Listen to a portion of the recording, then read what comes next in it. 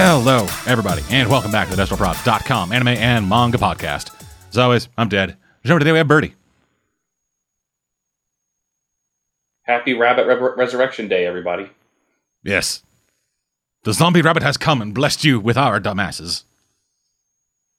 Sorry. Yeah, there's a reason Easter isn't as big as Christmas.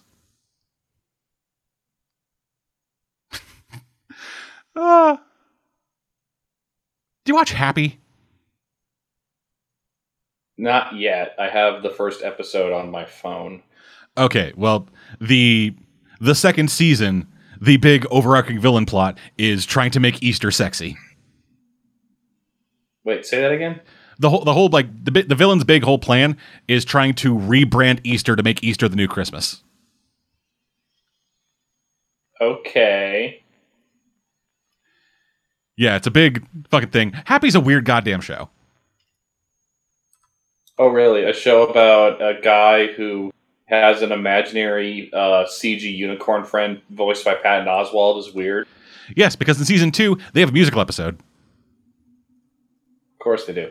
Okay, not a musical episode so much as a musical scene within an episode. Okay, so they don't go full once more with feeling? No, it is like a former Hollywood starlet high off her ass on fucking Xanax and wine starts having like a big dance off in her fucking house with Happy. Meanwhile, Nick Sachs, our main character, is out back killing dudes, but is timing it to the music like he can hear it and dancing along with it like he can hear it. Okay. Yeah, that's pretty normal. Yeah. I mean, Power Rangers did that. The show's fucking great. Fucking Happy's a great goddamn show. And Caveman will probably never watch it because I tried to sell him on it and he was like, yeah, I'm never watching that. Okay. But in the mean, that's enough of that. We were talking about fucking shit that is anime. Which, actually thinking about it, Happy is kind of anime. I don't see how, but okay. That tone, kind of. Just ridiculous shit. The nigh unkillability of its main character. No, still no, but okay. Whatever. Yeah, I mean, it's no wrestling, but still. So, talking about anime manga stuff. So, we got stuff from the new season coming out. We will get to that in a little bit. But first, let's fucking talk about something that I somehow forgot until Brady reminded me of it right before we got into this. The One version, the original webcomic version of One Punch Man, has updated for the first time in eons. Yeah.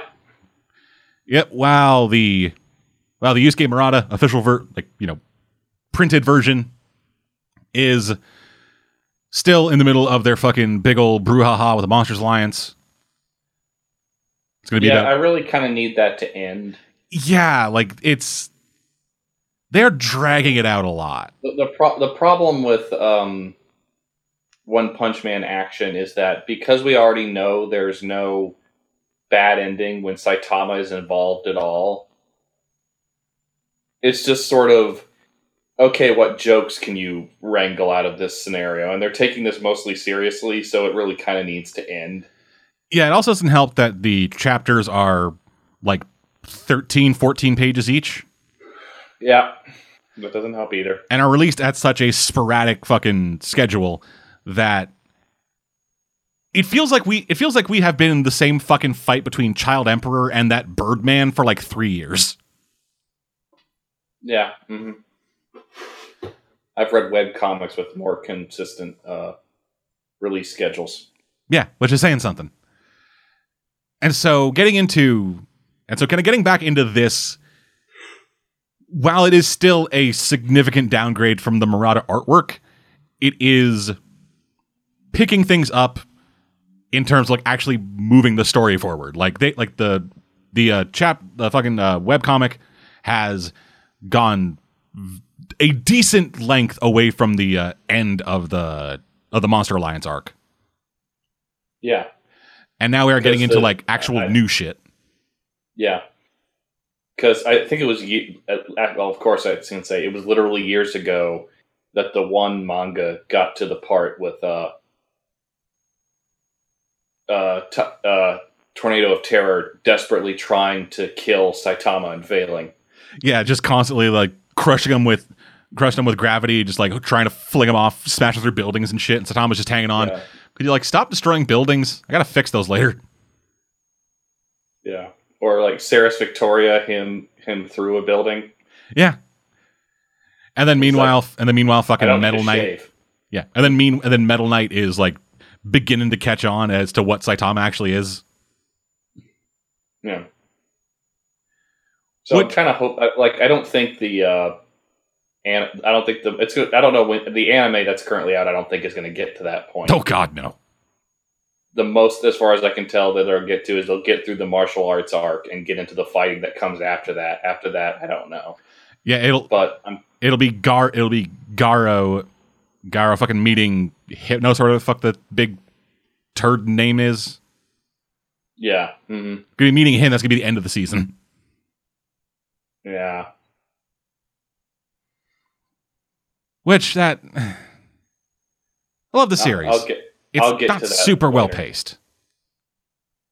Well, I mean, a big problem with One Punch Man as a whole is that because the plot structure arc is just based around advancing characters, there's no like ongoing plot connecting everything. It's just what character does one decide to focus on now, which isn't terrible. No. It's got this weird, like, almost anthology-like story kind of focused around Saitama. Yeah, and it's just a matter of which characters are you happy to follow. Like, if there's a Genos story, if there's a Fubuki story, that's why I like the bit where Tatsumaki is desperately trying to kill Saitama, because it's the end, essentially, of a Fubuki arc. But yeah, and with the most recent chapters, we're getting more into a King arc. Yeah, which I like King when he's done right. Yeah. So, for those who don't know, I guess. Yeah, I guess there's a lot going on in One Punch Man. Yeah, so King is one of the few S-rank heroes. I think he's ranked number 7, I believe. Yeah, S rank 7. Yeah, and I think there's like 17 total. Yeah, and he is believed to be the strongest man in the world. Yeah, because he is true. Because he is a big motherfucker with scar over his eye, a very long, dour face, and... Because he looks like Kenshiro.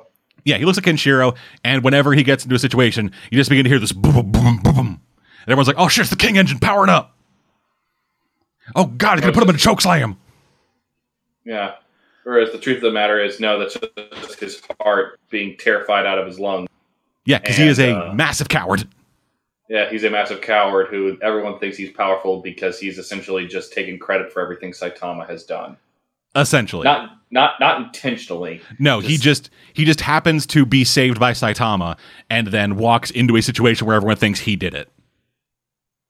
Yeah. Like, I think one of the things was like when he got those initial scratches on his eye, there was like a monster like going crazy or whatever. There was a bird monster that and I think this was fairly early in Saitama's career. Yeah, this is back when he still had hair. Yeah.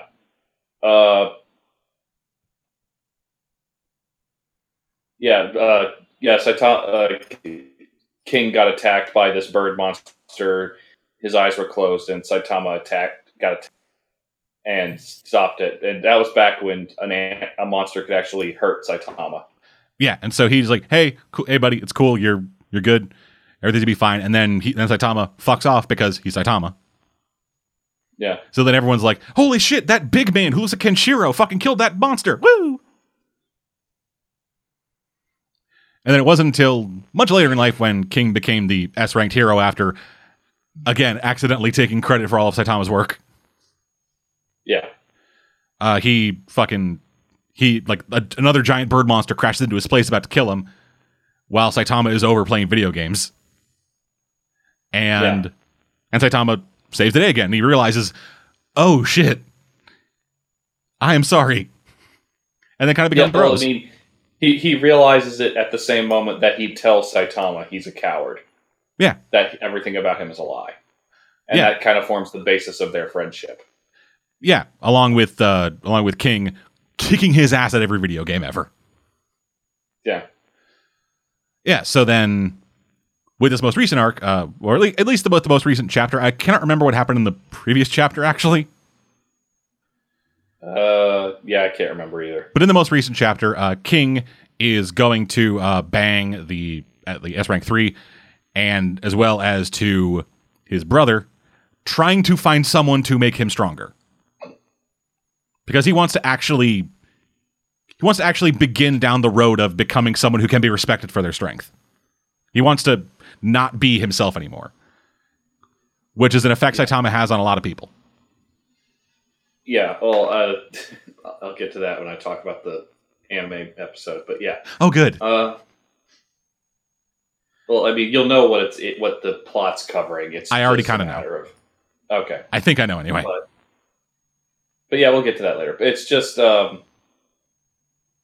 like essentially the plot of most One Punch Man stories is essentially just pointing out that the social structure, the societal structure of superheroes in Saitama's world is not really all that heroic. And all these people who are treated as heroes who have these massive character flaws technically improved as people by their associations with Saitama. Yeah, and Saitama, not exactly the most heroic individual himself. No. Like, it's more just the fact that he has most of the traits of a heroic person. It's just he's got a couple that are missing that are kind of noticeable. Like lack of charisma, despite the fact that he saved superheroes, he's kind of got a not give a shit attitude towards most things just because he's so powerful that he doesn't give a shit. Yeah, like it's a real apathy problem and kind of a compassion problem. Because... Yeah. Like, he cares about people, but he can't empathize with them. So he's not... He's compassionate in sort of like a broad metaphysical sense. Like, I know what I need to do to act like a hero, at least according to what I think. Not necessarily according to what other people think. Yeah, like, kind of one of the big... Hence why he'll get into situations where he says, I blew up the meteor. Yeah, it caused a whole bunch of collateral damage that destroyed all huge chunks of your town. You got a problem with that?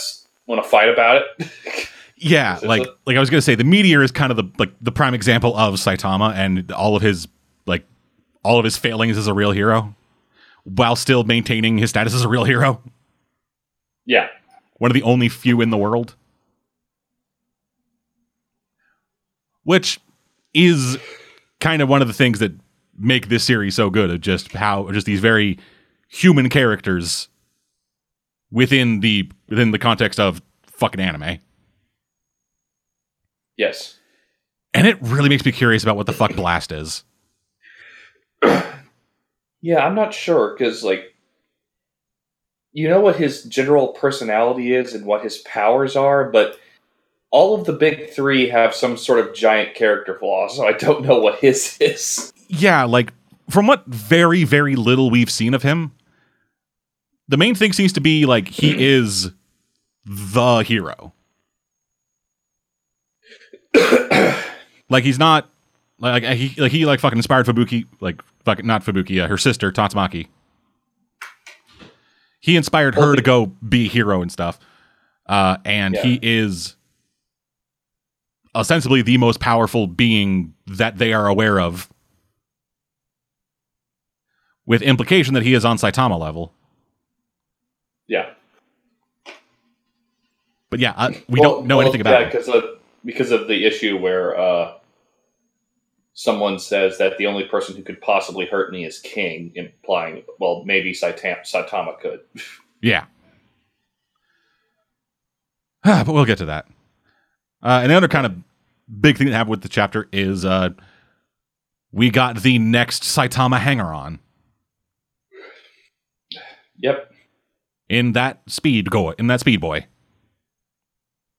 Mm-hmm. Whose name escapes me. Yeah. Which, we'll see where that goes. Odds are it's going to be a redux of the Fubuki arc. Yeah, like in terms of character arcs, the two most like aside from Genos, who is the only one who is trying to be like who has just taken to the whole I'm going to be better because I have Saitama to compare myself to as a starting point, as a like just flat out positive thing. The most common character arc for a lot of these characters is inferiority complex. Yeah. And the one that it works best with is Fubuki. Because while she's kind of got some bitchy qualities, you kind of grow to understand her personality and who she is, particularly given who her sister is. Oh yeah, like even from the beginning, there was always a bit more going on with her than just oh, you're stronger than me. I won't admit it though because I'm fucking too powerful. Blah. She there's always been something more going on there, and once you meet her sister, it's all begins to crack into place. Yeah, well, I mean, you meet the sister first, but once you figure out their sister, it's like, oh well, yeah, it's like, oh, okay, I get it now. That box cutter makes a lot more sense now. Yeah, some of the others are, I guess, partially because one made the decision to make us hate Tatsumaki before introducing us to Fubuki. Her arc rings much more strongly than some of the other attempts at doing the inferiority complex arc. Yeah. But one of the characters who never really had that inferiority complex arc, just kind of knew where he was Bang. Yeah. Like, once Bang saw what Saitama did, he's like, oh, okay. Bang's thing was just, he didn't really care if he was a hero or not. He just did the hero thing, but he was just sort of cynical about how the world works in general. And that's why he sticks to Saitama at least a little bit, because he at least gets a general idea of who he is as a person. Mm-hmm. Which, considering what the first thing Bang did once he figured out who Saitama was trying to teach him martial arts, I'm like, oh god, like, you want to make Saitama more powerful?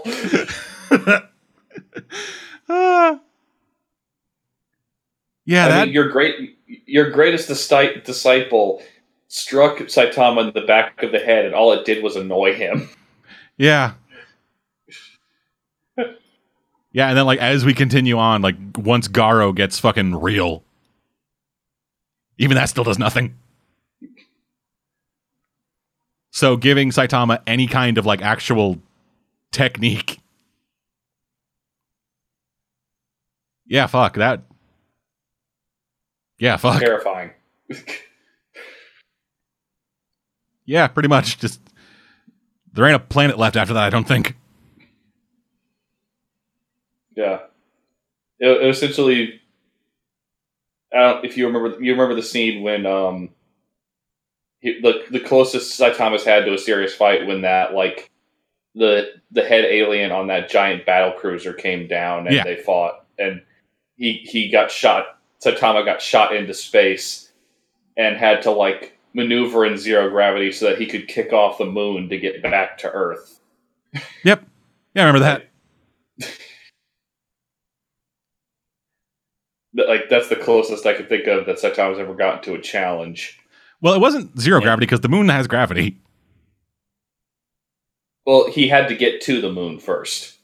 He was punched into the moon. He woke up and was like, oh, where am I? Oh, right. Oh, the moon. Okay, yeah. Well, that's not good. Yeah. Now, the thing was him, like, aiming his reentry.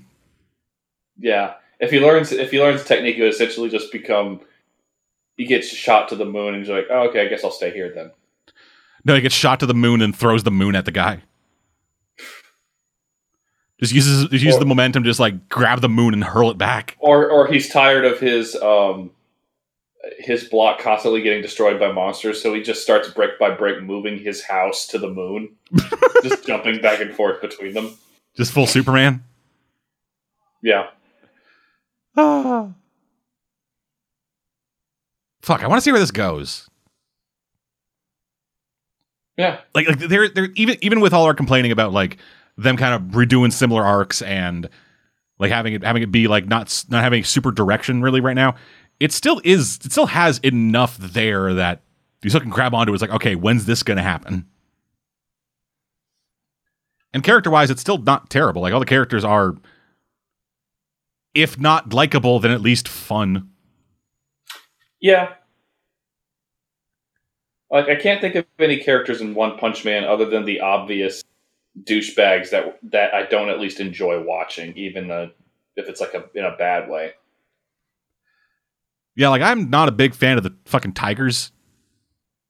Or the Tank Top Brothers, or whatever the fuck their name is. Yeah, but I haven't seen them in a long time. Yeah, you haven't seen them in a long time, and every time you do see them, they are immediately shit on. Yeah. Like, oh, we got Tank Top Black Hole. Oh, God, have mercy.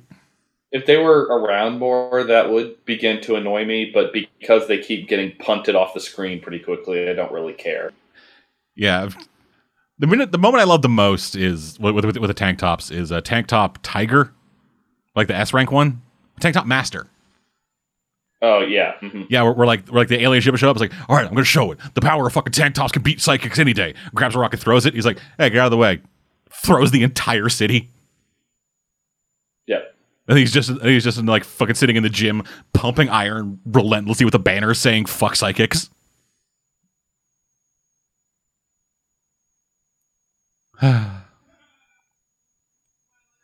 Yeah, here's fucking hoping that the goddamn Murata version picks up. And also that the fucking one version will not go away for another year. Yep. I don't know if one was working on something else. Like, I know he finished Mob Psycho 100, but I don't know if he's planning on something else, and he was just using the time away from One Punch Man because probably a lot of people were demanding he could do more One Punch Man. Like, that's got to be the weird thing. Like, he's not like Eiichiro Oda, who just has the one thing he does all the time. No, yeah, one's doing shit. And also, I'm pretty sure he still is like, I do this as a hobby. Yeah, probably. But now that he's got, like, 2 iconic franchises under his belt, the pressure's going to be on him to come up with something else, and he might have felt a bit of writer's block after Mob Psycho. Yeah, like it's a weird goddamn thing that I always like find in myself, of like this weird dissonance of, I want writers to write a good story at their own pace. At the same time, I want that fucking story. And it is like worsened to a factor of like 5 whenever I talk about fucking manga creators, because it's a similar thing. Like with fucking Welcome to the Ballroom, I want Welcome to the Ballroom to come back. I fucking loved that series, and it ended and it stopped in a goddamn tournament, and I want to see where those characters go. But at the same time, it's a mangaka taking a break for health reasons. Yeah. They could be fucking like they could be right now in fucking rehab for exhaustion, or in like a fucking medically induced coma because their brain was swelling from overwork, or something truly horrifying that happened to a human body. And it would make complete sense because they're a fucking mangaka. Yeah, as thanks to the Western gaming industry, we learn more and more about how supposedly safe work environments are being compared to combat zones. Yeah. I do not object to any manga writer needing to take some time off just to not burn themselves out for good. And by that you mean die. Yeah. I just didn't want to say that word. No, yeah, we need to say that word. Like, it's a real fucking concern. Like, hey, writers, we love your stuff. Don't literally kill yourself for it. Yeah. Tell your fucking publisher to suck an egg and then fucking go do smoke a bunch of weed and relax for like a month. Yeah. Or like, hey, you in the publishing industry in Japan, maybe provide your cash cows with better health support. Like, at least in Japan, the health system is much better. It's not like the WWE who claims to have. Oh, yeah. Like, I'm not even into wrestling, and I still find Vince McMahon, is that his name? Yeah. I find him kind of appalling with his. Did he have a stroke, or does he just act like that all the time, where he bounces like he's on cocaine?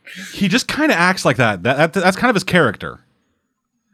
Like with wrestling characters, whenever you talk to a wrestler or hear them talk about what they do, it is always you take some aspect of your personality and amplify it, and that's your wrestling character. With Vince, though, he's never off. So it is an already over-the-top insane man pushing something over the top. Yeah, because I just remember the clip that, I've only seen pictures of Vince McMahon until recently. I've never actually seen him talk or do anything.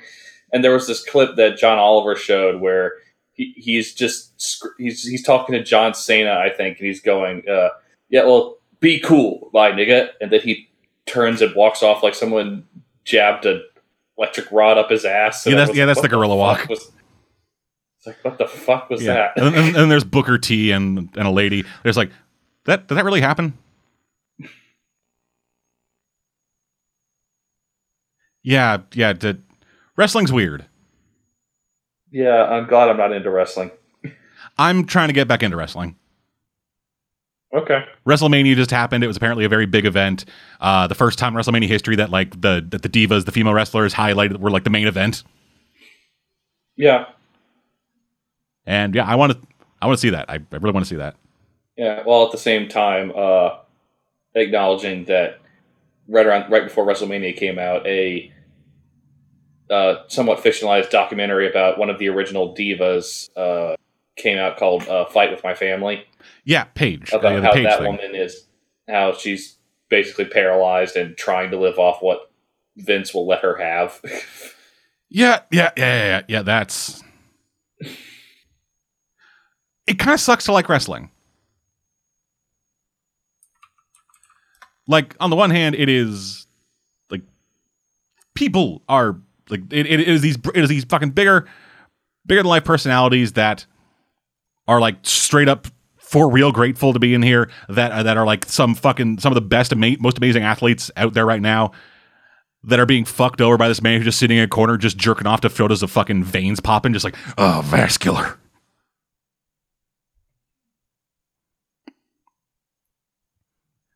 Just fucking Stone Cold Steve Austin sitting somewhere, realizes like his fucking his knees are basically fiberglass. They both just shatter. It's like, oh, I gotta pay for surgery for this. Where did my money go? And all of a sudden Vince pops out. It was me, Austin.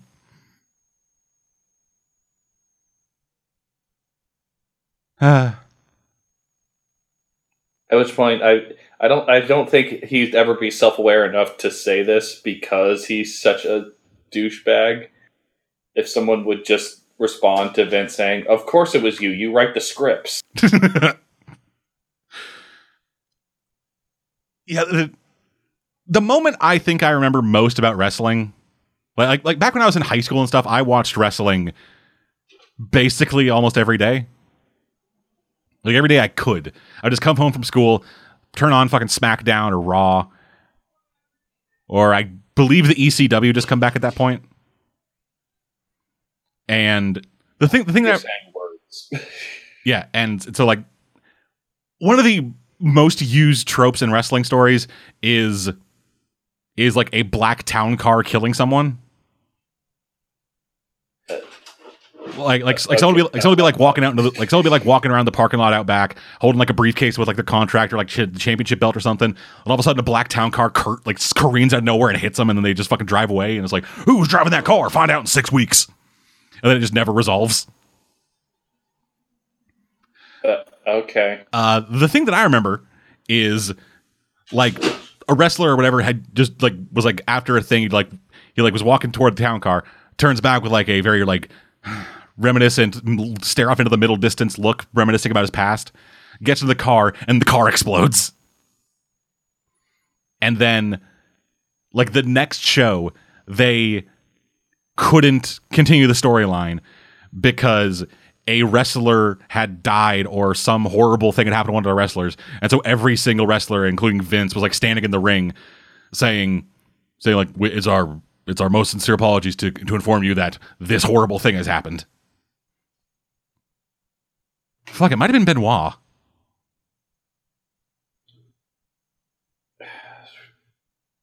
I guess that would be acceptable if every time ended with someone shoving Vince McMahon up their ass. Yeah, Vince did great things for that company. Fucked over everyone in it, but did great things for that company. He needs to leave. Just give fucking full control over fully to fucking Stephanie and to Triple H. And then just, I don't know, do that meme of him freaking the fuck out and falling over, but do that into a grave. Why would he do that, though? He's like Donald Trump on literal steroids. I don't know, maybe the fucking, like, the weight of carrying all those muscles finally got to him and he, like, his spine collapses. Well, now if that happened, then they do a storyline where he's like fucking Baron Zemo from, not Baron Zemo, Arnim Zola from fucking Captain America. Just a face on a TV screen. Got like tubes running in and out of his mouth and he's just screaming. He's just fucking screaming, "We're gonna have a championship match this Sunday."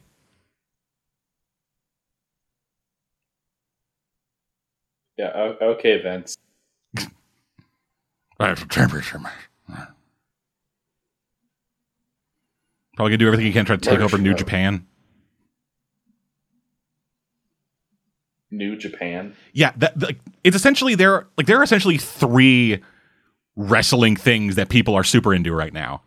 It is WWE, New Japan, which is the Japanese professional wrestling world, and then Lucha Libre. Okay. Like there's like the Del Rey network has like this as like, you know, regular luchador wrestling stuff on that, and like people jokingly call wrestling anime. Luchador wrestling is basically anime. You mean besides the fact that they made a anime that was basically luchador wrestling? In the real luchador wrestling, there is one wrestler whose gimmick is he turns into a dragon. Okay. So he'd like walk off stage or whatever and like go behind the fucking curtains or whatever. You'd hear dragon noises and all of a sudden the silhouette of a dragon would fly by the ring. Okay. Yeah, I don't know, man. Wrestling's weird. So, One Punch Man. Yes. So, moving on from there. Followed up a manga talking about an anime. Let's talk about more anime. So I'm assuming that you saw the One Punch Man Season 2 anime? Yeah, I've watched most of the second episode, but I did watch the first one. Oof. Okay, then. That. Koro seemed to be a bit more forgiving of it than a lot of people seem to be. I mean, he doesn't read the manga, really. Okay. So that might be why. And I will admit, the strength of the writing of these characters still shines through, and there are some action scenes that are well done, but I think Korra actually underplayed how bad the CG was in the first episode, because like, it's not just that the CG is bad, it's that the decision on the CG is baffling. Because, have you seen it? No. Okay. So, you know what Genos looks like, right? Oh, I think I've seen pictures of this. It's hard to tell how bad it is from pictures. It's easier to see in motion when stuff's moving. So you know what Genos looks like? Yeah. Like how? Like, I'm not even saying just like in the anime. I mean, just like in general, you know what Genos looks like. Yeah, I am familiar with the model. So imagine that all of his robot parts are CG, but the rest of him, like his clothes and his head, are not.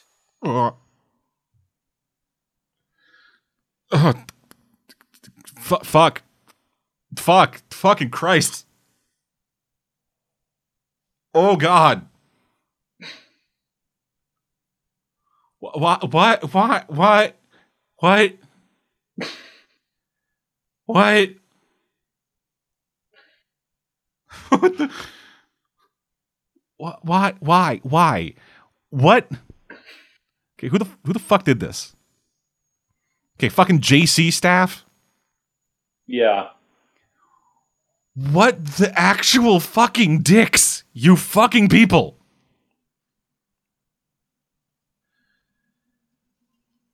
Like, so there are. Oh God. Yeah, so fuck.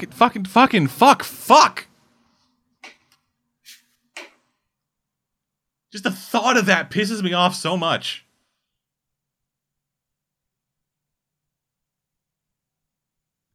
I feel like I gotta fucking watch this and do like a fucking same kind of thing I did with goddamn Magic Girl site of just refuting Core's review. Tell you, buddy, that's your opinion. You're wrong. I mean, he doesn't listen to these things. He'll never find out. Yeah. Okay, so the director for whereas the director for the previous season has kind of gone on to much better things, and but the reason they didn't get him back is because scheduling conflicts. Yeah. Yeah, the other guy has at best done like second unit stuff or like animating the direction, not directing the whole thing. Okay, so yeah, just for reference, the director of the first season was Shingo Natsume. Yeah. Who has worked on a bunch of stuff. He was the director for Aka, that series came out a little while back. Yeah. Which, while boring, was well directed. Yeah. And also, you might find this fun. He's also the current director of Boogie Pop Phantom, the new one. Boogie Pop Phantom. Yeah. He's doing that. He's doing that. He also did direction work on Space Dandy and a couple other series. Meanwhile, our new boy is Chikara Sakurai. Yeah, who has worked on such illustrious anime as Seikon no Quasar 2 and Shinjaku Ika Musume, which I think is that thing with the squid girl. And Taboo Tattoo. Yeah. Here's an old one. Tokyo Mew Mew. Man, that takes me back. And like these weren't like overseeing directing jobs. They were all like key animation or episode, like key animation, storyboarding, episode direction on like a single episode. Yeah. Which is probably why this feels the way it does. Whereas the first season took what was great about the Yusuke Murata manga and elevated it or did its own thing with it, with stuff that would be impossible just on the page. With one or two exceptions, this mostly just feels like a competent storyboard director trying to storyboard Murata's manga. Which is okay then. It's not bad. I mean, it's kind of a more egregious example of what we talked about last time, where I said that the Ultraman CG anime is the manga but worse. Yeah, I actually had one of my roommates ask me if he should check that out. Oh, the Ultraman thing? Yeah. I primarily did a bunch of just stuttering noises, then screamed no. Like, if you need to, like, I would just tell him to read the manga if he can. That's what I did. Because one, it's gorier. Two, it's less stuttery in its action scenes. Obviously. Three, the lifeless paper drawings have more animation and life than the CG cutouts. Yeah. Actually, just talk about that. I kind of disagree with like the first season of that, like the first season of One Punch Man. Like for a lot of it outside of like essentially outside of the like one or two fights, the entire thing felt a lot more static and flat than the manga ever did. Okay, I do not agree with you on that. No, But yeah, okay. I know. But just, there's like the thing that kind of really comes to mind is the initial contact with a Sonic, Okay. where like in the manga, it was this like this like 360 degree rotating 2-page spread just over and over of just seeing this rotation around as fucking Sonic is just bouncing all over the place. But then you get into the anime and it is just multiple flat shots of just panning across Saitama's face as he doesn't react as things whoosh around him. Just that all felt very flat to me. And then when we got into like the things that are like really properly animated, like I think the best animated thing in that entire season is the sparring between Saitama and Genos. Yeah, that scene was great. Where everything else, it keeps it gets the energy right, but it doesn't quite match the level of art. Like the one thing I'm thinking of is like the fight with the underground guys. Okay, yeah, that does. Like they clearly, it's a trick that other expensive anime have done, where to save on animation time and budget, they like kind of cheap out on detail to keep everything moving fluidly. Yeah, same kind of thing happened in that in the big fight with the alien guy, where like it, like a lot of those frames, there's just like essentially no detail and blurs as things are exploding, which keeps things like fucking action going, but it, like the level of detail is one of the things I really appreciate about Murata's artwork, and so seeing his designs stripped of detail just kind of feels it lose something for me. Yeah, I mean, it doesn't lose as much for me because the stuff that's so well directed and like so impressively realized, even if it never matches my imagination. Yeah, I can commend the first season for that. Like, there's lots of stuff I can rewatch from the first season that I really, really like. Oh no, yeah, like same here. But it's a similar kind of thing with like the One Piece anime, where I like seeing certain scenes of it moving, but if I want to like get that story again, I just read it. Okay, yeah, that's not me all the time. Like, I still appreciate the manga. It's just for that part of the story, I don't mind going back and watching specifically, really like the episode where Genos first meets Saitama and they do the joke bugs. They suck. Yeah, I was gonna say, like I was beating this fucking drum from the second it was announced it was getting an anime. That anime could never have met my expectations because I am that asshole. I'm not you in that. Yeah, and I'm not you in that case, so it doesn't really bother. It's just it bothers me more in this case because I don't know what they were thinking. Like, of all the things to save on, because the CG, it's always to save on like either animation time or detail or rendering time, and I don't know why they thought it would look good to just cheap out on parts of certain character designs. They probably saw Tiger and Bunny and were like, hey, we can just do that. But I mean, like, okay, Speed of Sound Sonic has metal parts on his costume, but it's not his whole costume. Yeah, no, he is a man in a leotard with things stapled to it. Gonna need real animation for that. Yeah. Like, Genos, one, he's a prominent character. Two, he has a really distinct design that people remember very distinctly from the first season. So doing that here, depressingly baffling. Have you seen that gif of the dude doing the cosplay who like has like the Genos body and it's like all moving parts with like smoke billowing out of him? No, but I can believe that, considering I've seen lifelike renders of the Hulkbuster armor as cosplay. Oh yeah, fucking cosplayers are insane. Yeah.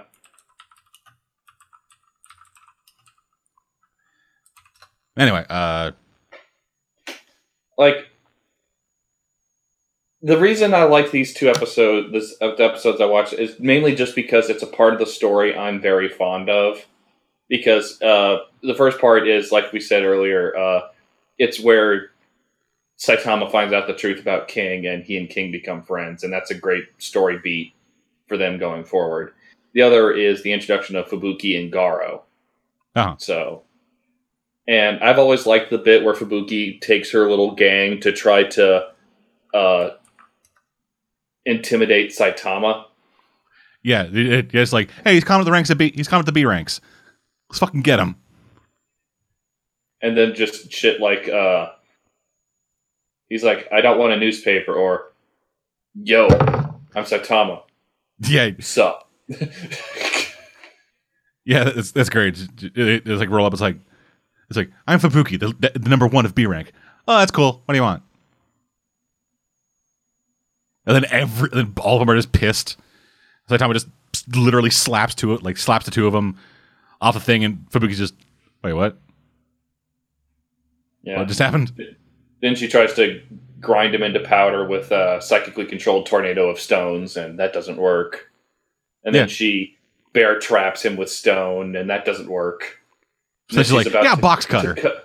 Yeah. And the only reason she doesn't get a chance to do that is that Saitama prevents her from getting blown up. Yeah. Yeah.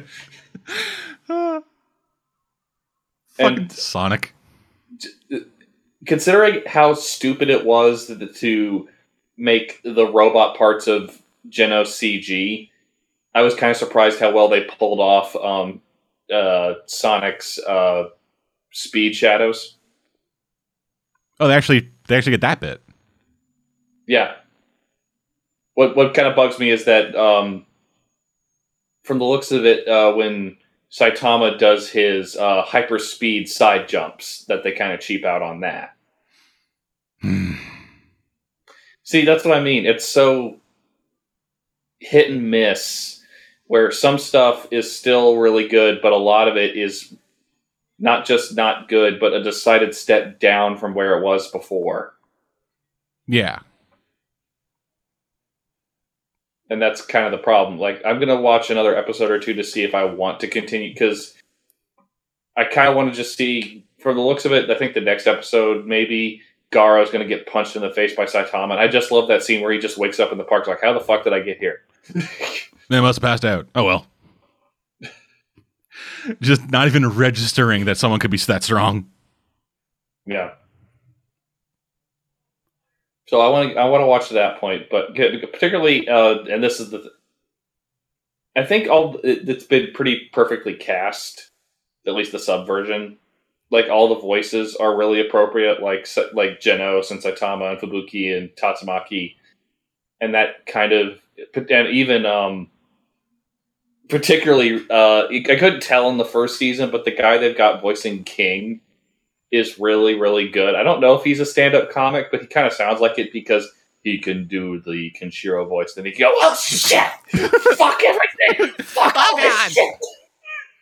Oh, Jesus! Someone help me! Actually, who is doing the voice of that? Let me look him up. Oh, yeah, I was on this page. Let me go back. Again, riveting content of us just Googling shit. Yeah. Oh, yeah. So anything else to say about second season so far? The opening it's by the opening credits are by the same people who did the banger that was the first season's opening. It's kind of in the same realm as the season itself. It's like, it's good. Okay. All right. So yeah, looking at it, he's not a doesn't appear to have any like stand-up comic stuff. He seems to be just a straight voice actor. Yeah. Yeah, Hiroki Good one, Yasumoto. based on the stuff he's worked on. Yeah, he's worked on some stuff that I'm actually kind of fond of. So that doesn't a lot of side work, not some necessarily a lot of big stuff. But I kind of want to see if he does anything.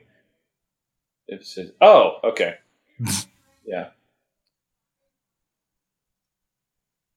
Yeah. All right then. So yeah, that's mostly yeah. So it's yeah. It's basically fine Okay. currently. But considering I know how you feel about the first season, but considering how much I liked the first season, that's kind of a step down for me. Okay. All right, then. So, let's move on to the non-One Punch Man stuff. Yeah, I suppose. So you said you also saw some other stuff from the new season. Yeah. I guess I'll get the depressing one out of the way first. Yay. Depression. We Never Learn. Okay. I was wondering what one that would be, and then...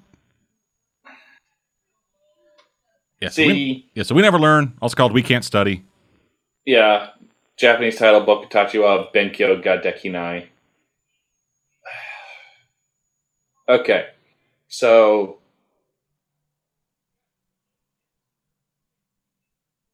in terms of anime that have come out this season, I got into an argument with Cora about another series I'll talk about in a minute, which was well animated, but not necessarily in my mind as well animated in certain aspects.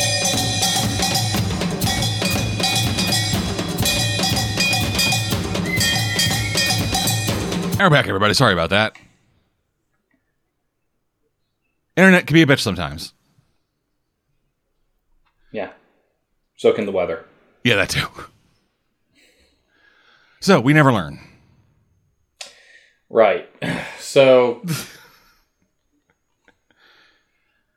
yeah, I don't have that much to say. I don't know how much of what we said before got cut off, but I'm basically going to sum up.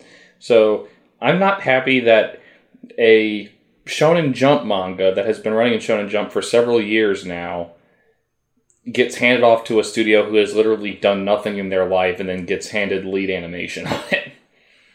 Has it been years? Yeah. Fucking At least Christ. a year. It's up to 100-something issues, so and even if it's weekly, that's at least a year and a half. Yeah, I feel like it only came out, 6 months ago, and I know that's wrong. Yeah, not with the number of chapters it has. Good God. But yeah, it's...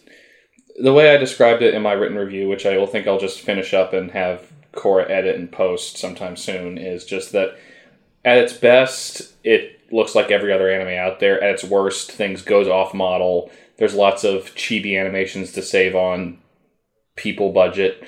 And the characters, in an attempt to make... they don't think the characters have enough personality on their own, so they have to make them look extra interesting by having them have rainbow-colored hair to an extent that's kind of absurd. All the guys look mostly normal, but the chicks have pink hair, blue hair, orange hair, red hair, purple hair. So it's just kind of distracting.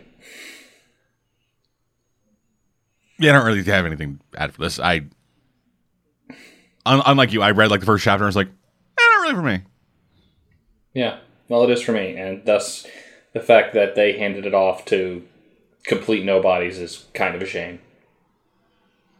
Yeah, from what I did read of it, it seemed like a series that you would either need a surprising level of incompetence or to be actively attempting to fuck it up to actually fuck it up. Yeah, I guess. It's again, from what I read and from what you just told me about it, it's not super complicated or anything. It's not like anything. No, it's not. It's not super flashy. It's just the characters and the situation they're in. So long as that is animated not shitty and performed all right, then what people like about the series is still there and will come through. It's not. And even the artwork isn't so fucking detailed or overly complicated that a lot would be lost in the transition animation. No, it's not. It's a pretty easy series to adapt, and the fact that they managed to fuck it up, that is something special. Yeah. What studio did this again? Arvo, I think. ARVO.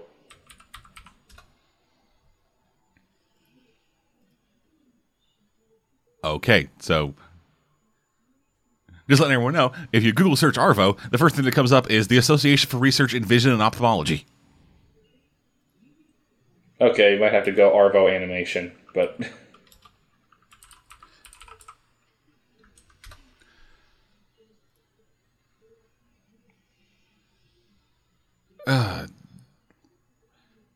Yeah, that is not a great... That is... No. Nope. Yeah, the only other thing that they have credit working on is a series called Hanasaku Kizuna no Romantan. The Sprites of Floria is also called. Never heard of it. Yeah. Based on user scores on my anime list, it's currently sitting at a 5.6. A rousing recommendation. Yeah. Yeah. And I mean, I'm not even saying that I think We Never Learn is the greatest thing in the world. I'm just saying what it does I like, and what it does I think it does reasonably well. Uh-huh. It's just they handed it off to complete noobs. Yeah. It's like, all right, so what's your experience with animation? She did work on one series, but hey, we just got this new software called Flash. Yeah. Or the people that imagine if Madhouse from the time that Boogie Pop came out were the ones who animated Pluto or 20th Century Boys. Oh God. Yeah.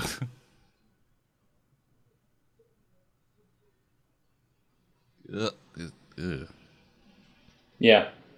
Ugh.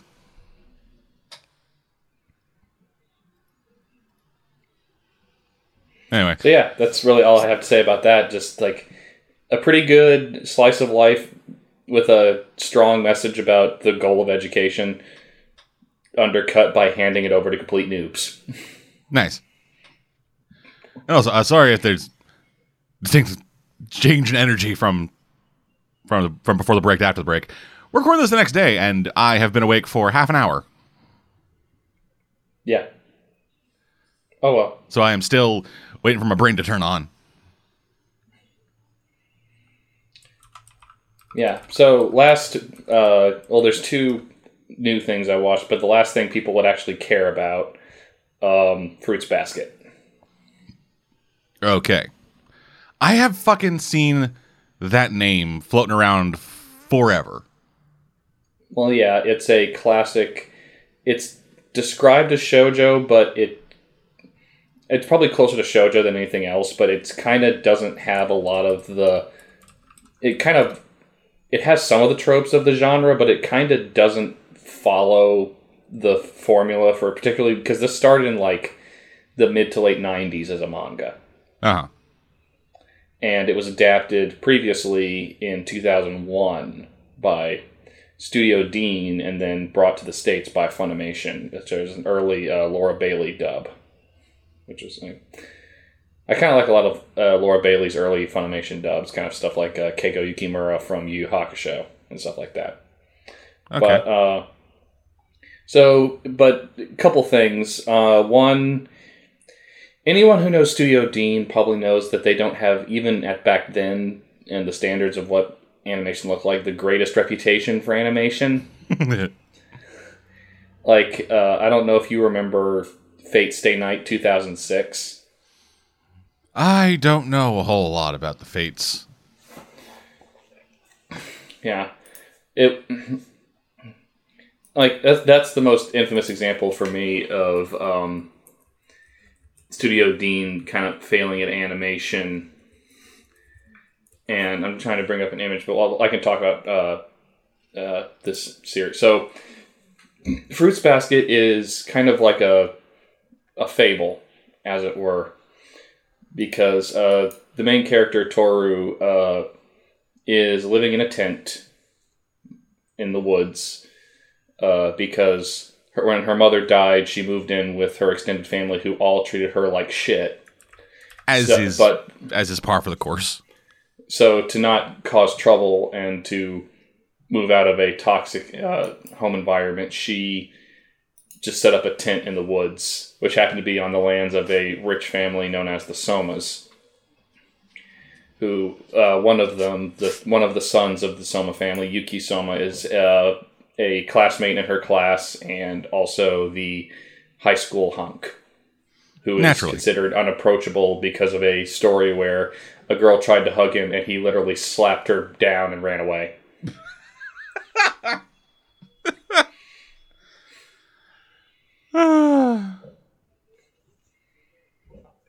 That's nice. So I assume he's main love boy? No. Oh. Well, okay then.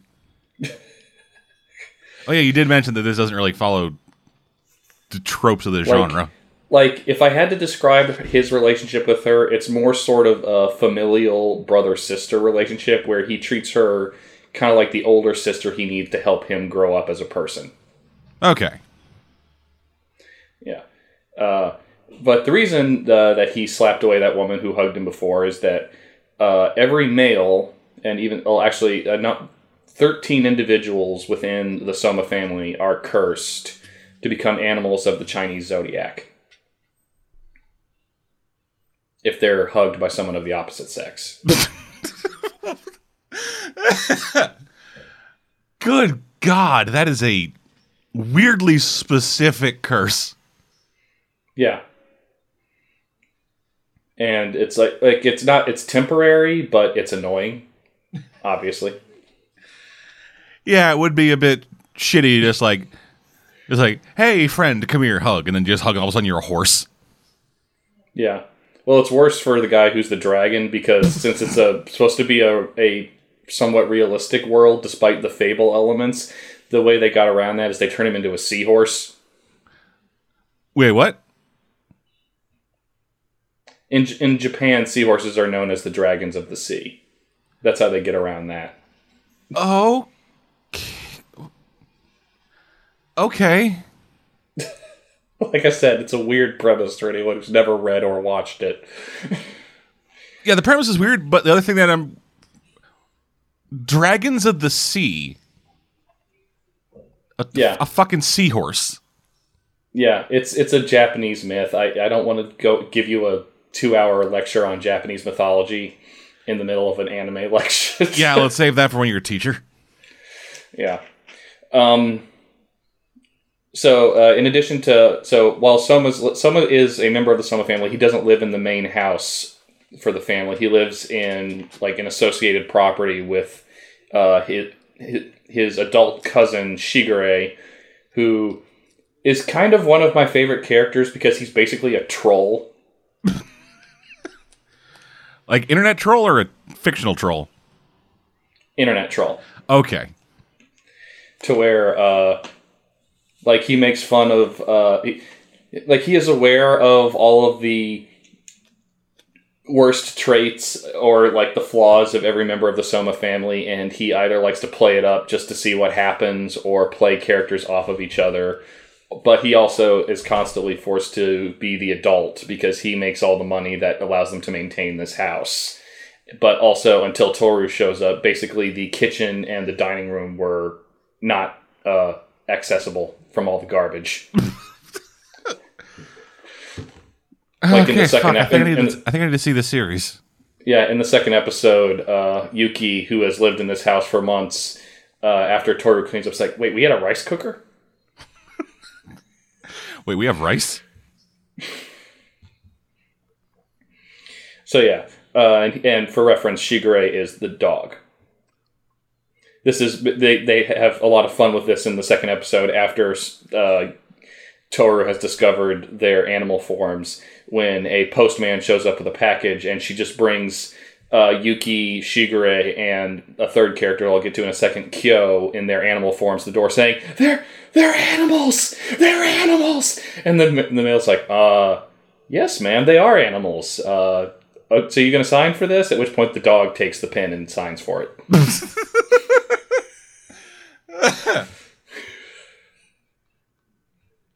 Yeah, this sounds great. Like, just straight up, this sounds actually kind of amazing. Yeah, no, it's a series I really enjoy, and I think I've mentioned this to you before, but I'm fairly certain this is like a Brotherhood thing, like FMA Brotherhood, where the first Full Metal Alchemist series that was adapted was reasonably beloved when it came out, but most people agreed once it went off from the manga's plot, it got weird. Uh-huh. In the case of Fruits Basket, they basically stopped right when the series started to get interesting. And they just never finished it. It's one of the worst examples of a read the manga ending to an anime ever. Ugh, yeah, those are always fun. Yeah. But since then, the anime has been done for 10 years now, I think, if I recall correctly. And all of it's collected, so... And I thought it was 2001. No, I don't think manga. It was done. The manga, yeah. No, Sorry, the original anime, yeah. The original anime did conclude in 2001, but the manga had not finished yet. Yeah, the manga's been done for 13 years. Okay, that's what I thought. But, yeah, so it sounds like they're going to try to do the whole story, which is good. Yeah. Because I like all of this story and these characters. And so the last major character, and you were asking about main love interest. So another of Yuki's cousins, Kyo, the cat. Because, and this is a specifically Japanese version of the myth of the Chinese zodiac that I was not familiar with, that the great goddess on the mountain called a party for all of the animals in the kingdom, and the rat tricked the cat into going on the wrong day, so the cat missed the party and thus was not allowed to be part of the Chinese zodiac. Okay. And because of that, cats and mice have a not only realistically but folktale wise strained relationship, and that's based on, and that is carried over to how Kyo conducts himself around Yuki, where he keeps trying to fight him and Yuki just keeps kicking his ass. And Kyo, and the dynamic between Kyo and Yuki is one of the more interesting things going into the series, and I'm trying not to spoil it since it sounds like you kind of want to either read it or watch it. Yeah, I'll probably end up reading it. Yeah, is that Kyo is the outcast who wants to be accepted as part of the Soma family, kind of like the myth of the cat being left out of the zodiac, whereas Yuki kind of hates the Soma family because he feels like he's not allowed to be a real person beyond being someone cursed to become a rat. Uh-huh. So they are jealous of each other, but also hate each other, but they both like Toru for different reasons, so they tolerate each other's existence to make Toru happy. And there's, like, other characters that are fun, like, because Toru is now friends with the school hunk, the bitchy girls at school constantly show up trying to, like, bully her. But they subvert that trope by it never working because, essentially, Toru's two best friends are a gang leader and the girl from The Ring. Okay, then.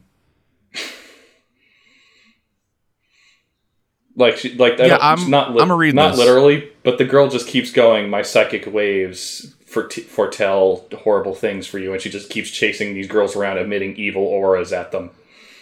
It just rolls in, then all of a sudden you see like the weird onomatopoeia from fucking JoJo. Just yeah. No, Fruits Basket is a personal favorite of mine. It's widely considered a classic of all manga, and I think people are, particularly Korra, are looking forward to the anime of it because it is such a classic and because they hope that it'll tell the whole story this time. The animation is, generally speaking, better quality than Studio Dean's, although this is my one pet peeve, and this is what I got into an argument with Korra about. It's kind of too well drawn in places because it doesn't match all the time. Okay.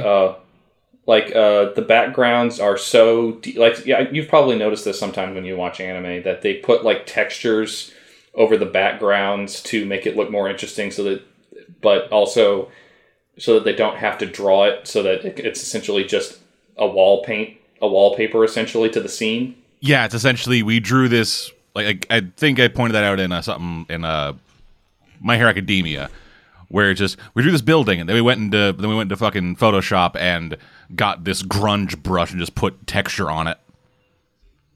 Yeah. Well, they kind of do that with a lot of the scenes at the Soma houses, and to a certain extent, it doesn't look bad. It's just that it doesn't necessarily interact well with the character. It's a problem that all animation suffers from, where you can tell what stuff is actually going to interact with the moving characters based on how it's drawn. Yeah, it's just more noticeable here. Yeah. So the studio doing this just based on what I looked up. TMS Entertainment. Yeah. Which I'm primarily familiar with them from Yomushi Pedal. Yeah. But still a better studio than Studio Dean. Definitely. Oh, yeah. Speaking of which, I almost forgot to send you the image that kind of summed up why people don't like Studio Dean's. Come on. I know, great content, but like, I know Deadman loves to react to bad CG, and this is some of the worst. Come on. Good. Yes, you're gonna fucking torture me with this. Oh, Jesus. Yep. Mm-hmm. What the actual shit? It's like a fucking dragon made of ground beef. Yeah. Good God, fucking Beast Wars look better than this. Or vampires. You piece of shit. Introduce me to that fucking concept. Hey, it's my nightmare. I get to share it. But yeah, I think you should at least... I kind of want to hear your reaction as you're reading Fruits Basket. Because it should be pretty easy to find now. So I'm curious what you'll think of it. Yeah, and so... Actually, so you mentioned that you had a disagreement with Cora about this stuff. So Cora, he reviewed the first episode of the new series, giving it 5 out of 5. Would you agree with that? No. Okay. Like, it's still high. Like, I would probably give it a 3.5 or 4 out of 5, but I'm running into this problem of it looks good, but it doesn't look distinct. Like, okay, so little backstory: the artist, the writer-artist for Fruits Basket, when she agreed to let her series be adapted again, a condition that she put out there was that she did not want her art style copied by the animation. Okay. And so as a result of that, while a lot of it still kind of looks like Fruits Basket, some of the charm of the art style is kind of lost. And because of that, while it looks really good, it looks like a high-end anime from this era, it feels like it's lost some of the distinctive flavor that really made me like Fruits Basket. Okay, so it's well done, it's just generic well done. Kind of, yeah. Okay. Was there any reason she gave as to why she didn't want the anime copying her style? Possibly just because of yeah, I think even during the production of... I think it's probably related to the Studio Dean adaptation, because the Studio Dean adaptation did try to copy the art style, and as a result, I think apparently even during the production, she had a lot of beef with how it was being adapted. So, I think she was just like, fuck it, it's my art, leave it alone. If you want to adapt the story, that's fine. Just do something else with it. That's a weird thing for an adaptation. Yeah. Yeah, I know. I'm not entirely sure it was the wrong decision, but I'm not going to tell a creator you're wrong for wanting to do what you want with your art. It's like, oh, you have an opinion about how you want your shit treated? Fuck you. Yeah. And I mean, she's working on the screenplay. I'm kind of worried. What I hope this doesn't become is it doesn't become like a Stephen King adaptation. Because some of the time when Stephen King felt like the only way to do this story right in the new version is if I adapt it myself. Yeah. That doesn't always work out well. No. I know. Fucking Pet Sematary, Maximum Overdrive. that croquet mallet. Yeah. His version of The Shining. 4.5 hours for a crappy version of the Kubrick ending. Yeah. But yeah. I kind of want to watch that thing in full. Don't take any NyQuil.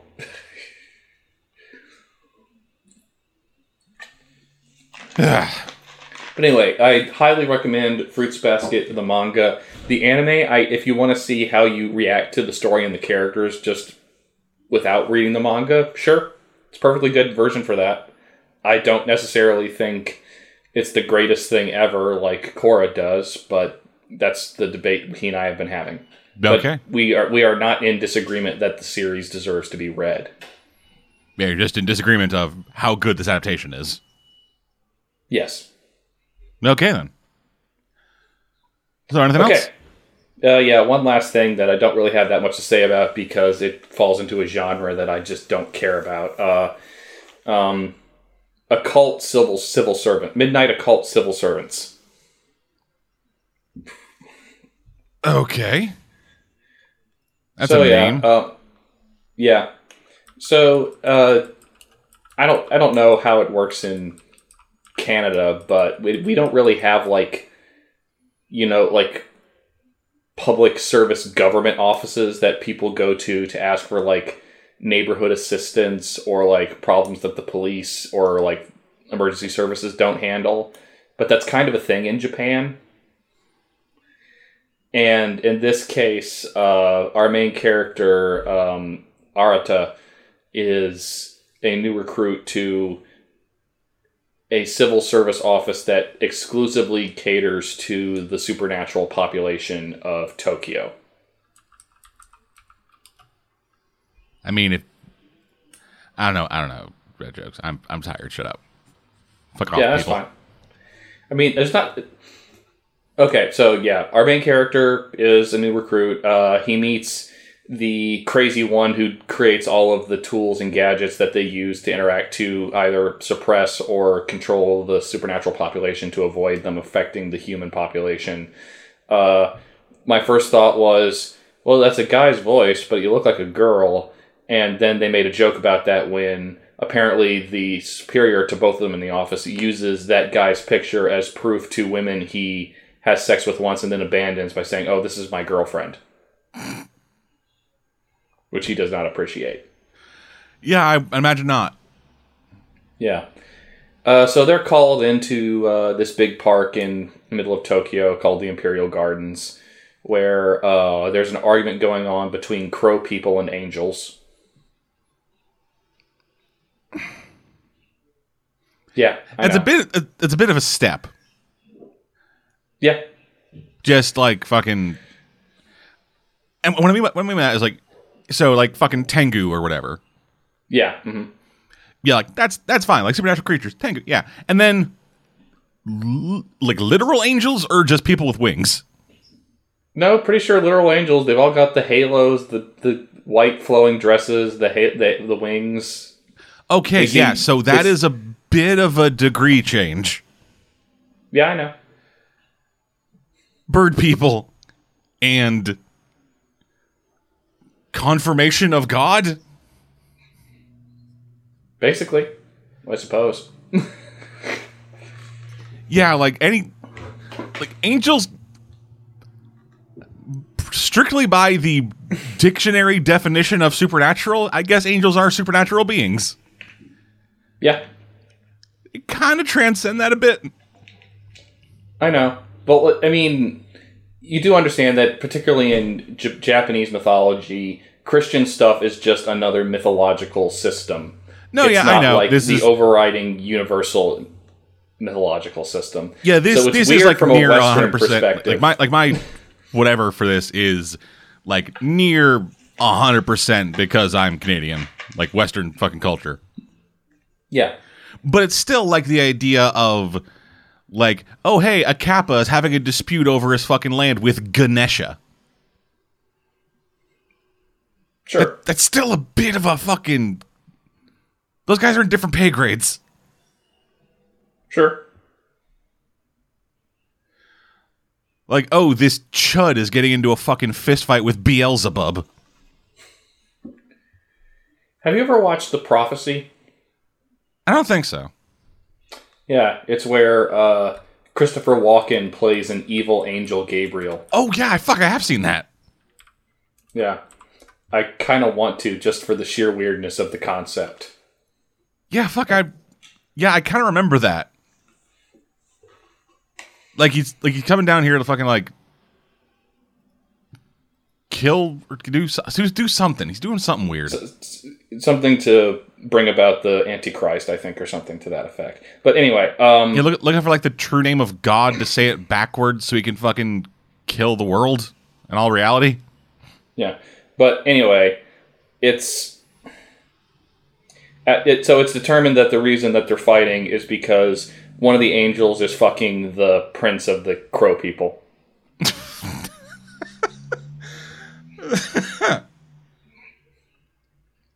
Yeah. Man, with all that time fucking, how is it going to work for Ivan Ooze? Because the crow people... Yeah. So, the situation is ultimately resolved when... the anime doesn't really make this clear, but apparently, to a certain extent, different supernatural beings can kind of understand each other, but not completely. So it's like they speak different languages. And humans might be able to see supernatural beings, but they usually can't understand what they're saying at all. Uh-huh. But our main character, Arata, can. And he's not clear on why that is. But his ability to communicate between all the humans and the various races makes him suddenly very valuable to this civil service office that's trying to maintain the peace. Yeah, being able to talk to people is probably an important skill for a civil servant. Yeah. But beyond that, it's just... Okay, so the reason I said this kind of thing doesn't really appeal to me, I'm getting some strong yaoi vibes. Okay, so this is some real Fujoshi bait. Yeah. Like, there have been no female human characters in the first 2 episodes. And I mean, our main character is such a pretty person. Yeah, and the ending credits keep cutting to our main character in spiritualist robes, looking longingly at a pretty boy floating through the air, looking down at him longingly. I'm like, okay. Yep, fuck that's... Someone has that as their fucking wallpaper on their phone. They're masturbating to it. Yeah. So, I mean, it's not a bad concept for a story. It's just the kind of story that I don't go in for. So I'm kind of like, whatever. It's not bad. It's just... Like, I've accidentally wandered into this before. Like, there was a sci-fi anime from a few years ago called Number 6 that was about a series of protected domes protecting the last of humanity from a blighted landscape. And one of our main characters who lives in one of these domes meets someone who lives out in the blighted apocalypse, and they later meet up again after they've both grown up. And I'm like, oh, this is an kind of interesting sci-fi story and how all this technology works. And it's like, oh, wait, this is Shonen Ai. I was like, oh. So this is this is actually a pretty decent premise. Like, things are interesting. And oh, wait, fuck. God damn it. Yeah, and I'm not saying that because it's Shonen Ai it's bad. I'm just saying that because it's Shonen Ai, there are certain ways that the story thus has to be told that I'm not necessarily on board for. Uh-huh. And it's kind of the same with this. So, like, yeah, this isn't really a bad premise. It's just not a premise I'm interested in pursuing, really. Yeah, no, I get that. Yeah, it's kind of like how I like Rumiko Takahashi as a creator for manga, but ever since Inuyasha, all of her series since have just been derivations on the basic concept of Inuyasha. So I'm like, yeah, no, I'll just stick to my Ranma 1/2s. Thank you very much. Like, here's a weird thought. You know Naoki Urasawa? Yeah. I'm sure. Yeah, totally. Did you know his first manga was a slice of life about a female judo expert who's trying to master a beef stroganoff recipe? I'd heard of it.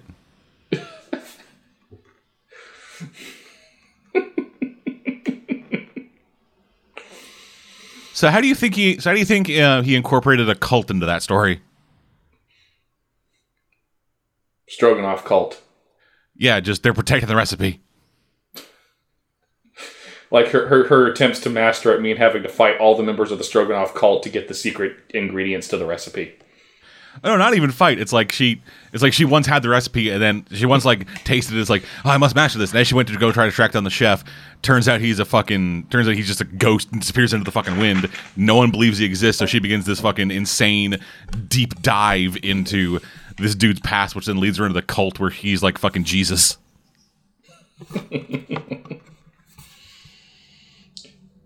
But yeah, so yeah. I mean, I don't think a cult. I mean, based on what I've said, I don't. Do you think, based on what I've said, that Midnight Occult Civil Servant sounds like a bad series? Not bad, just not your thing. Yeah, not my thing. That's probably the best way to put it. Kind of not my thing either. I'm not super into the yaoi shit. But yeah, I'm done. Now I'm just imagining, like, remember that scene in 20th Century Boys where Friend fucking took a bullet for the Pope? Yes. I'm now just, in my head, rewriting that entire scene, where instead of the guy going up in the tower to fucking shoot Friend to make him a martyr, he instead just brings him a fucking Tupperware container full of beef stroganoff. He gives it to the Pope, and Pope's like, yeah, okay, world's his. And everyone's just like, well, yeah, does the fucking finger thing. Speaking of which, I'm quite glad that 20th Century Boys is now getting the monster treatment and getting these giant collected omnibuses for reading purposes. Well, shit, now I gotta rebuy those. I was already making my way down there. I got fucking 5 volumes of it. Now I gotta rebuy those. I gotta rebuy the new shit. Yeah, I'm working on finishing my monster collection first. I'm about a little less than halfway. I have the first one.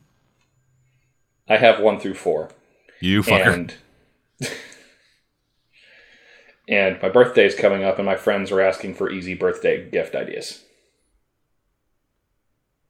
Because each volume's like $20 American. So yes, you just scream monster and then run away. And there's like, yeah, okay, like 2 people managed to get you the right thing. The one guy gets you monster trucks on Blu-ray. If anyone did that, it'd be Cora, at which point I would respond. I have the appropriate joke response, the appropriate retaliation for that response. Oh. So. Come on, spill the beans. He doesn't listen to this. He won't find out. Let's see. I have a short list. Let's bring it up.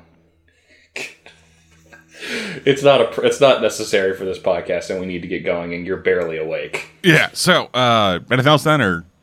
No, I'm done. Alrighty, I got 2 things. Okay. First up, Sosei no Taiga. I've heard of this. I have not read it. Yeah. Also, just forewarning, both of these are series that I read a couple of chapters of and then gave up on because they just didn't have anything for me. Yeah, well, that happens to me too. Yeah, so with Taiga, we got main character. He is modern day guy with no idea what he wants to do. He is the bog standard about to graduate from college kid of, all right, yeah, so I went through college, did all this shit. What the fuck am I going to do with my life? Just broke up with a girlfriend on a trip with his class for reasons. I think he's like doing history or something. But yes, they go into this cave, and as they go into the cave, they find a cave painting. One that, as far as they know, is undiscovered and undocumented. So they're just like, holy shit, this is awesome. At which point the cave they're in collapses and they get stuck. Luckily, there's another way out. And as they walk out of it, they end up in the past. Specifically, the past with the past where the Cro-Magnons were getting the Cro-Magnons and the Neanderthals were fucking going at it. Like those are the two different people, right? It's been a while since I've done any kind of Wait, say it, I feel like I missed a detail. Say that again. So they went into a cave collapsed, found a way out of the cave, and then they found themselves in the past, where it was like Neanderthal, where like at the time when Neanderthals and like modern day humans were around at the same time and killing each other. Yeah, okay, so according to from what I remember of the prehistoric record, there is a kind of brief period in Cro-Magnon history where it kind of crossed over with Homo sapiens before Cro-Magnons kind of died out. So that is technically possible as a past event to fall into. Yeah, and okay, so I misremembered my terms and said Cro-Magnons and Neanderthals were fighting each other, which I guess that's not the thing that would happen. Not kind of, I don't know. I dropped out of college fucking 5 years ago. But anyway, yeah, and so it essentially turns into a survivalist story of these kids, like these college kids in prehistoric Japan, I guess. Okay. Where living in the land of the lost. Yeah, where there are modern day humans and where there are close to modern day humans as the past can be, versus Sure. Neanderthals, but then also fucking woolly mammoths and giant fucking tigers and shit. Okay. And the story actually started out with our main guy essentially having a dream where he was in a fucking caveman hunting party.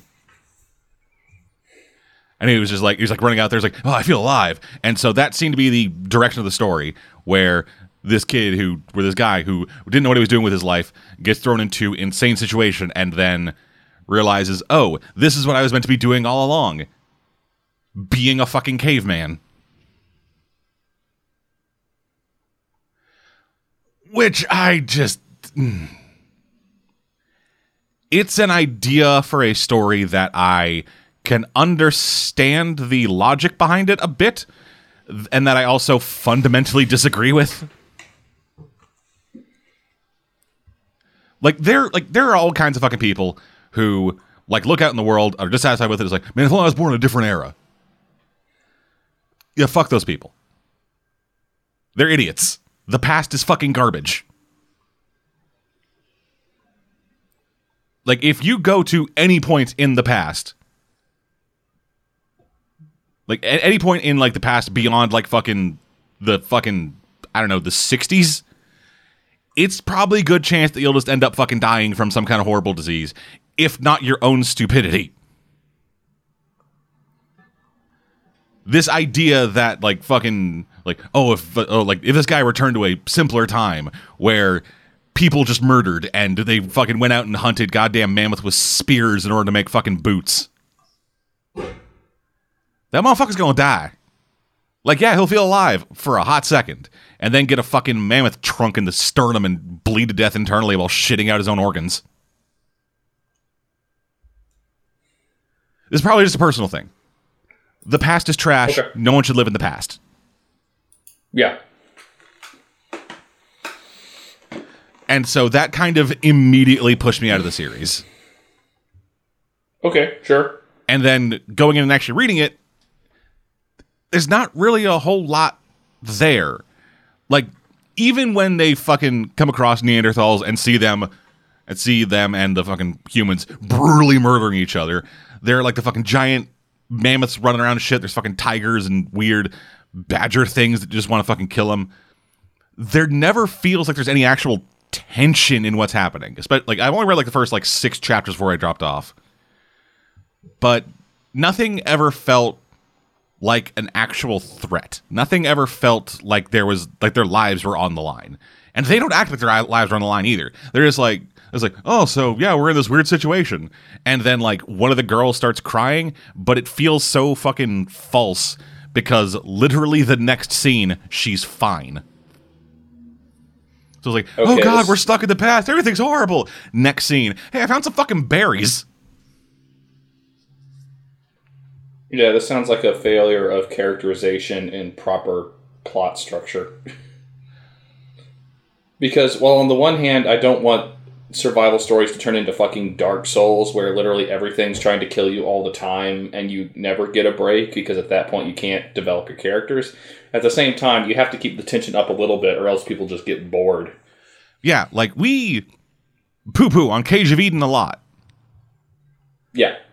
Mostly for stupid story. Yes. Not story structure. Its story structure is actually pretty good. It's just the actual ideas in the story suck. Yeah, we wouldn't have finished it if it wasn't like paced well. It moves. It's just moving through dog shit. Yeah. With this, there's not even any real movement. Both from the characters and from the actual story, because I'm pretty sure they come out of the cave and then don't go more than 300 yards from the cave. Okay, yeah. So we get no exploration of the world, we get no survivalism shit, it's just, hey, there's a forest around us. Oh, hey, look, people. Oh, those are dead people. Yeah, that doesn't sound particularly interesting. And yeah, so with a premise that with a core idea behind it that I just cannot agree with, as well as a story structure that is just so stationary, I could not get anything to grab onto. Then we went from there to a series that I feel like I should have been able to grab onto, but I just kind of couldn't. Shimatsu no Valkyrie, also called Record of Ragnarok. Okay. So, in this story, every world religion is real. All right. With the exception of, I believe, like the Judeo-Christian stuff, because there was no mention of that in the first 2 chapters I read. But for the most part, religions are real. The gods all exist, and every 1,000 years they get together to judge whether or not humanity deserves to die. So the gods get together to fucking just talk it out and whatever. With the main guy running it being Zeus, who's like this crotchety old fucker just kind of sitting there with a big pig, just like, right, so humanity, do they get fucking God or not? At which point, every single god votes to kill humanity. That is until one Valkyrie steps up and goes, hey, but wait a minute. You fucking dumbasses put in this rule that they can let humanity save themselves, so let's do this. Because that's what Ragnarok is. Ragnarok is a fighting tournament between the humans and the gods.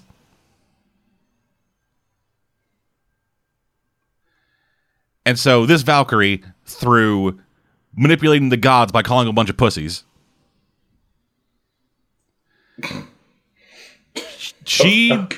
okay. Yeah, like, she goes to invoke Ragnarok, and then they're all like, why the fuck would we do that?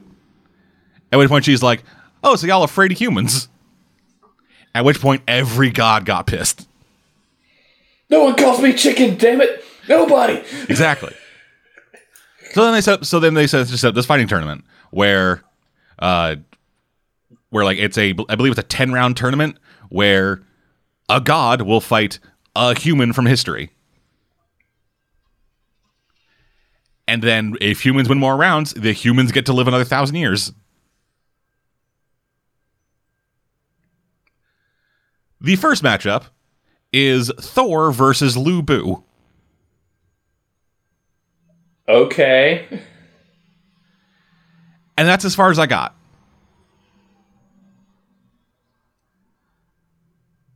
And I think the main thing that kind of threw me off of it was how over-designed and very Japanese every god was.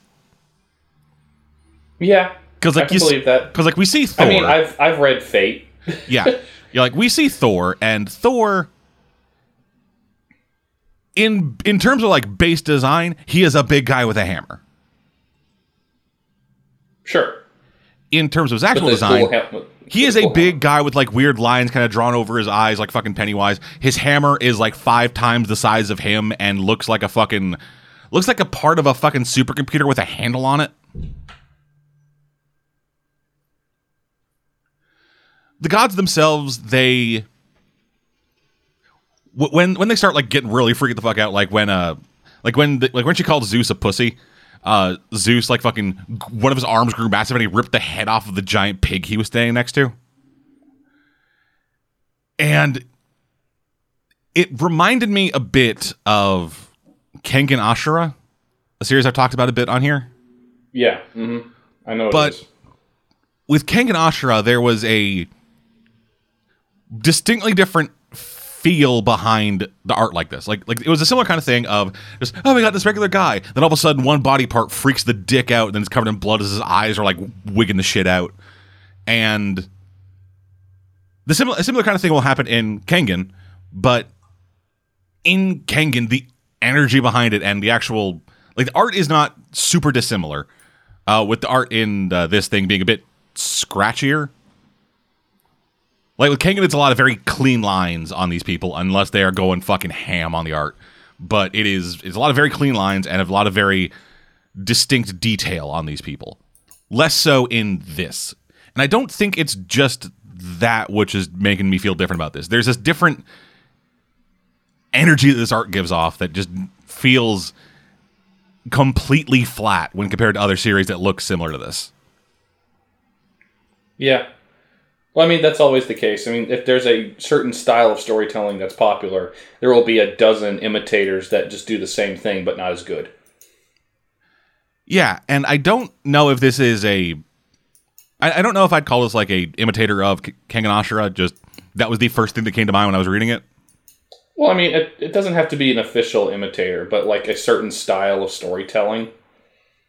I mean, it's never something as specific as like the Dark Souls clones that suck, like the Surge, which came out last year, which is apparently this. I don't get PlayStation sometimes. The free games this month are nothing but shit games no one wants. Yes, the Surge and Conan Exiles. I was like, yeah, thanks, Sony. Thanks, I hate it.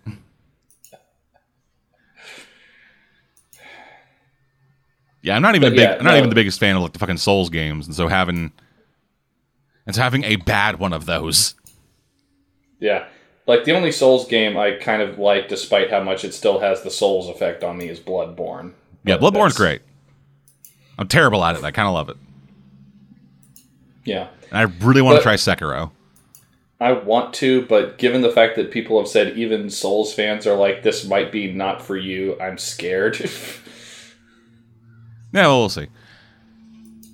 The main thing I'm looking forward to is fucking MK11. Because I got a pre-order in on that for PlayStation, so I'll be downloading that and then fucking destroying my roommate. Yeah, I guess I should play. I haven't played MK9 or 10. And I like Injustice as a game. Maybe less as a story, because I realize now whenever I tell elements of the story of Injustice to other people, they just say, that sounds really stupid. Yeah, it's comics. Like, yeah, I love comics. Comics are kind of dumb. No. Anyway. So is that all you had to say about this? Yeah, Record of Ragnarok, it's just not for me, even though I feel like it should be. I like the idea of the gods being so fucking petty that a fucking Valkyrie can just go, hey, what's up, chicken? And then they just all are in fucking full hog. But yeah, it just falls flat. Okay. Yeah, and that's all I got. All right, then. So, I guess that will be doing it for this week, then.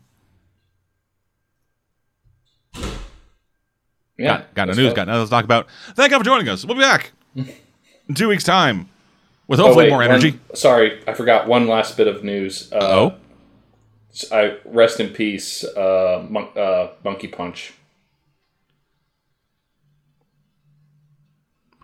The guy who created Lupin the Third passed away this week. Okay.